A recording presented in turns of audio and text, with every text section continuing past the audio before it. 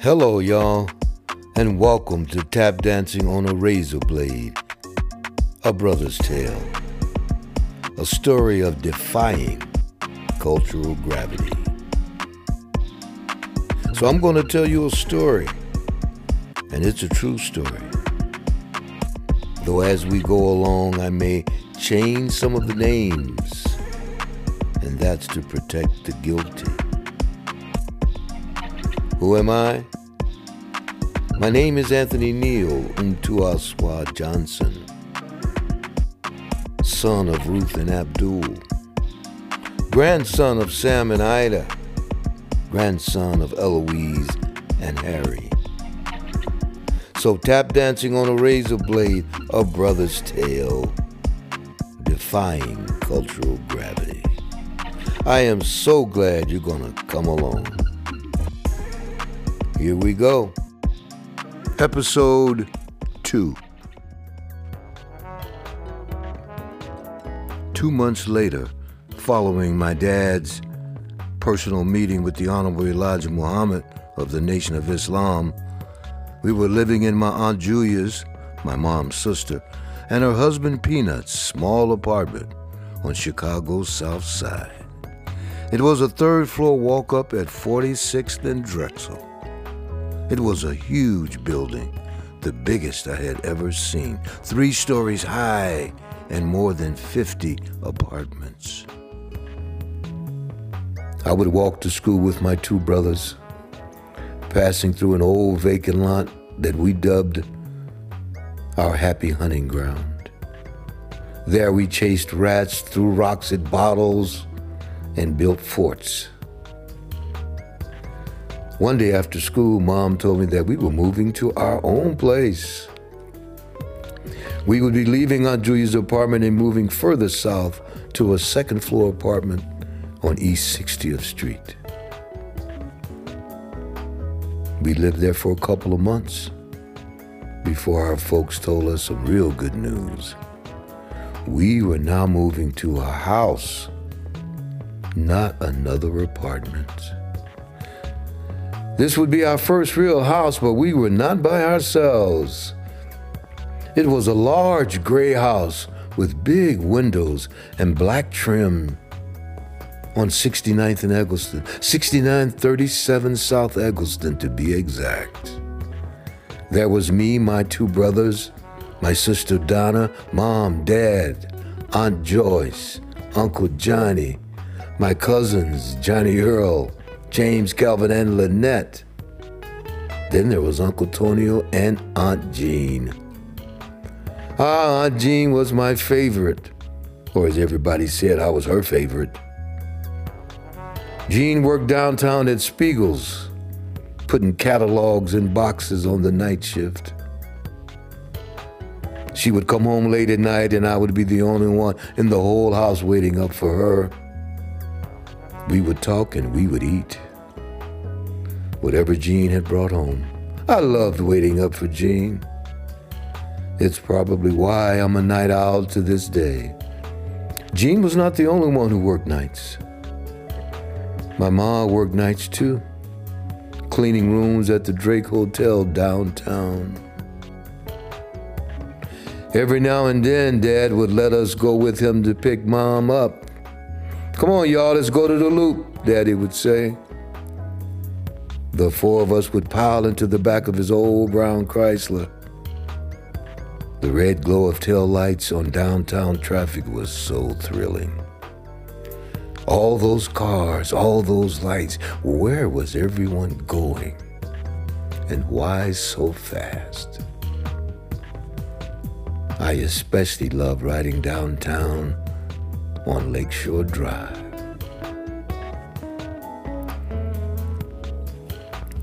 Our Eggleston house was always full and served as a gathering place, it seemed, for everyone who came from Hattiesburg and had made their way to Chicago.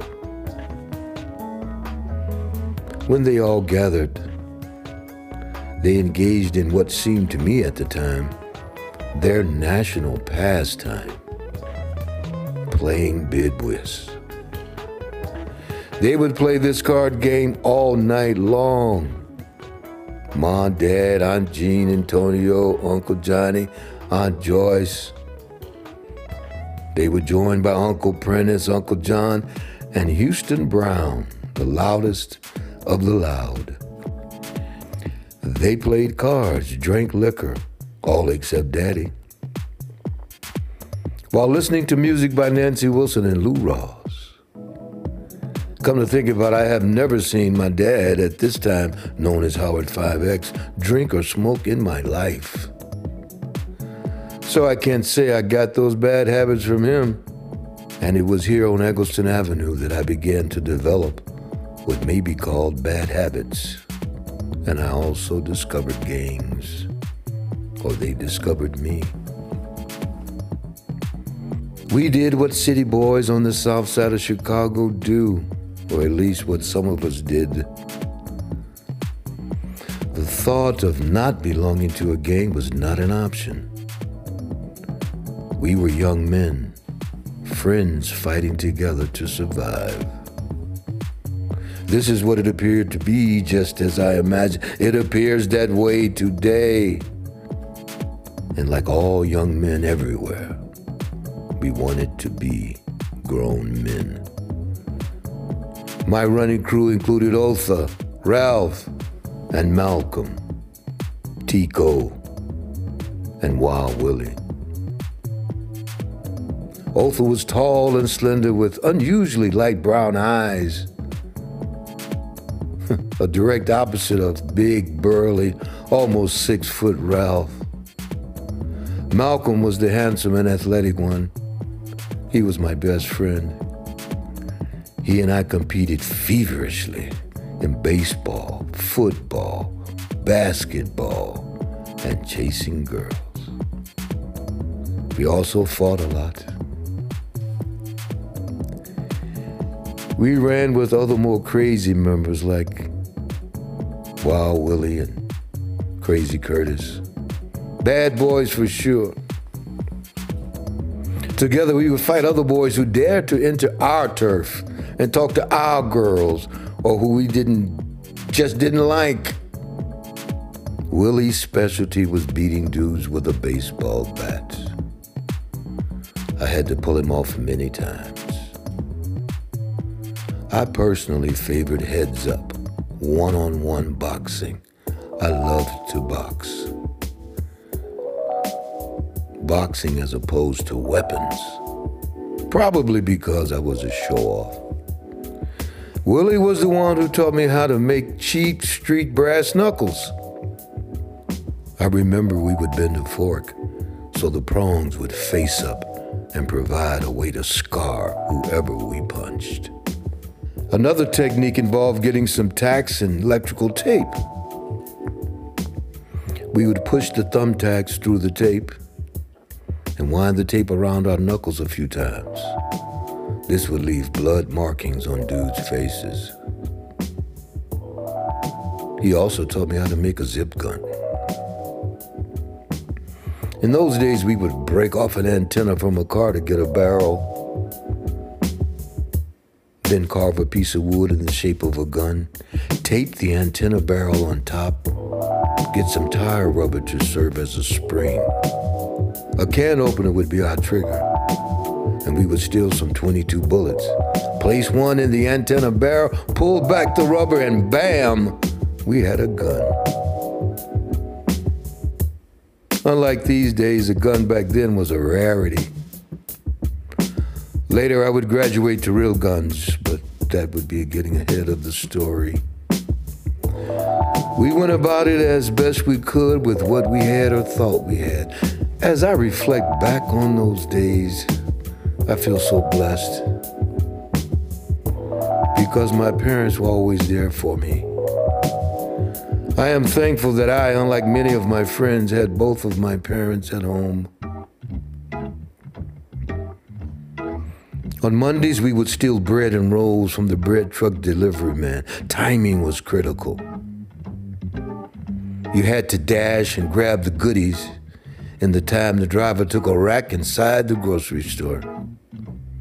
I would lay out the plan, assign roles, and supervise the split once we had accomplished our mission. Stealing pastry and bread was fun, but robbing laundromats became our little gang specialty. I remember one night we decided to rob Reed's laundromat on 71st Street. I was around 11 years old at the time. Big Ralph got a sledgehammer. Otha stood guard, and I kept anybody away from Ralph as he pulled the sledgehammer from under his long blue coat. He hit the coin machine about 6 times before it broke. We grabbed up the change and filled our pockets and ran outside into the waiting arms of the police. In those days, the police called your folks, and they came down to pick you up. After all, I was only 11 years old. I guess there's something to say about the good old days. My dad would always talk to the police while my mom always cried. It is a scene that would be played out again and again. My favorite outdoor activity? Walking the ledges at Hamilton Park. We would climb up to where the ledge was, where our hands barely fit the small crevices that would hold our weight as we inched slowly along. If you fell down, you got your ass kicked. I learned to walk the ledges better than anyone. I also became quite an ice skater. We played ice hockey on cold Chicago Saturday mornings until our faces felt like popsicles. But it was a bright spring morning in Hamilton Park. We were walking the ledges when Willie showed up screaming that we had to gather our boys and go to 63rd Street for a rumble. 63rd Street? That was out of our turf. That was some 8 blocks away. "What's up?" I asked. "Disciples fucked Curtis up last night. We gotta go get him." We were known as the First, which stood for 71st Street, which in our minds we owned. The black banisters on the sidewalk where we held court are still emblazoned in my psyche. Tiered boundaries of masculine puberty. The banisters were ours. The sidewalk was ours. We owned something.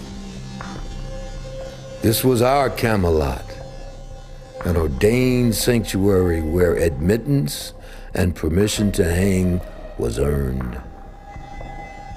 We met there every day to drink, to plot, and to be seen.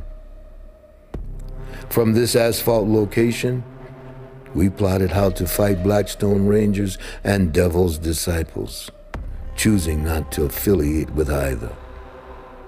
For this, we were always in the sights of one gang or the other. "Where is Curtis?" Otha asked. "In the hospital, man," said Willie. We all looked at each other and we knew what we had to do. "Go get your shit and meet me under the viaduct on 71st Street in half an hour," Willie shouted. We all nodded in agreement and off we went. Ralph got his uncle's car and 8 of us piled in. We got to the Empress Movie House on 63rd for the 4 o'clock matinee. The disciples were not expecting us to be there. We bought tickets and went in 2 at a time and all met up in the balcony. When the movie ended, we saw 3 disciples with their girlfriends, a couple of rows in front of us. Willie nodded and we began to fight, punching with our homemade brass knuckles. Willie pulled out his trusty bat and all hell broke loose. Ralph grabbed one of them.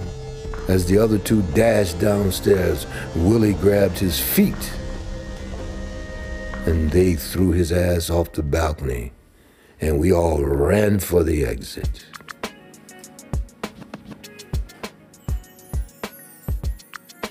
First show 3 years earlier, my brothers and I. We'd buy one of those tall bags of popcorn before we went inside the movie. Popcorn was the only food allowed in. We would eat half the bag of popcorn, stuff 3 or 4 White Castle hamburgers in the bag, add a little more popcorn on the top for coverage, and head on into the movie. My brothers and I loved White Castle hamburgers. Back then, you could get 8 for $1. And even now, when I fly back to Chicago, after leaving O'Hare, my first stop, 79th and Stony Island Avenue, to get some White Castles. I attended Elihu Yale Elementary School, named after the founder of Yale University. Named after him and located on South 70th Street and Yale Avenue. One day at lunch, we were all eating and shooting the shit when teachers burst into screams and shouts like the world was ending. Then the announcement came. President Kennedy had been shot. I was shocked and sad, too. Kennedy was doing something for black folks, or at least so it seemed. Who shot him? I asked. No one knew the answer, or were too busy crying. They sent us all home early that day, I remember. I was in the 8th grade and about to graduate. A half day was cool with me. I went to the park with Jeannie. Jeannie was so pretty, and she had hairy legs in the 8th grade. And boys from high school came to see her. To spend time with her was an honor, and man, did I take it in. She had a boyfriend, some older dude with a car who would pick her up after school. But she let me walk her to the park. She's also the one who invited me to go swimming at Inglewood High School pool. So one Saturday I went, carefully swimming only in the shallow end, of course. But then I remember strutting along the deep end, showing off, when somebody pushed me in. I could not tread water, and I sank like a rock. I saw my life pass in front of me like a film strip. I was dying. Flashes of my earlier childhood were displayed as if I were in a Sunday movie matinee. I thought I was going to die. I thought I was going to die. Then someone grabbed me by my waist and pulled me to the top. Air never felt so sweet. It was the same joker who pushed me in, but I didn't care. I was choking and breathing so hard and so happy to be alive. This would be the second time of 4 times that I count that I would experience some form of dying.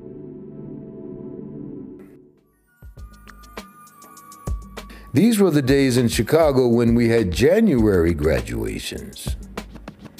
It was cold as hell on our graduation day. My friend Malcolm and I had somebody buy us some wine called Orange Rock.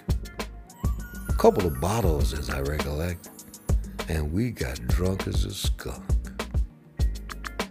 I remember walking home in the snow, throwing up and leaving orange puke in the white snow.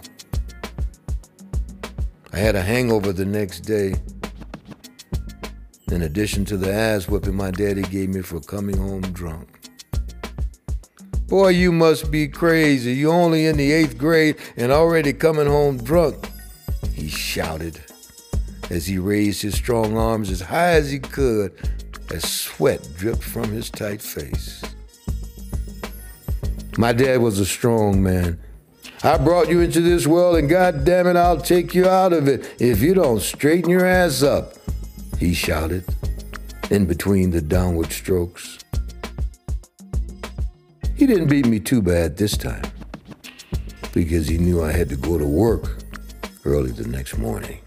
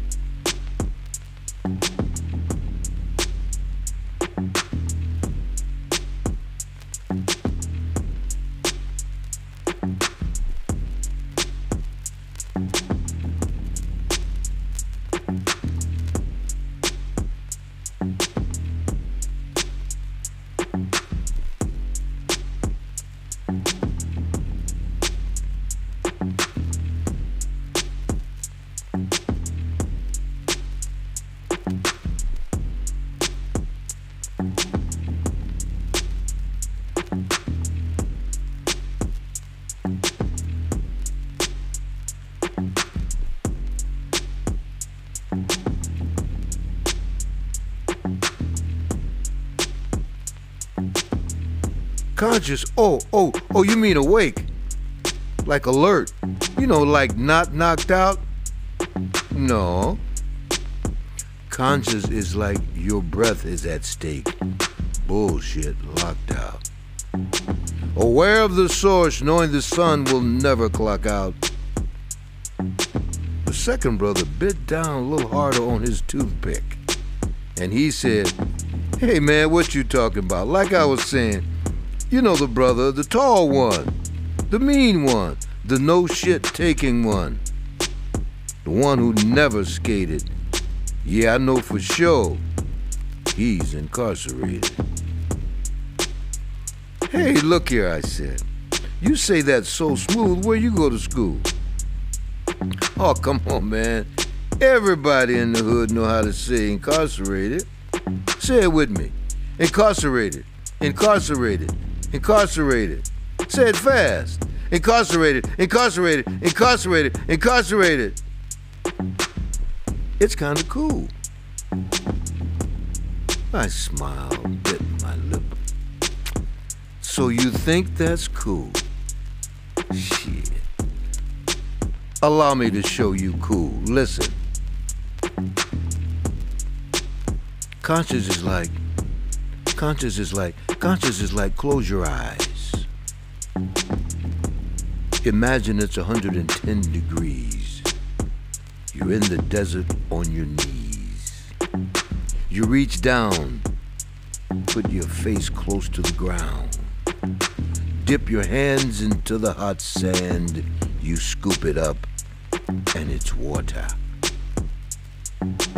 You drink your fill. Conscious lets you see over the tallest hill. Conscious is like intuition on speed. Like knowing that kindness equals deed. Fear? No need. Locked up? Conscious is unlockable. Plugged into the unclockable, the undockable, the unstoppable, the always cockable, the never-ending tick-tockable. I'm conscious. Yeah.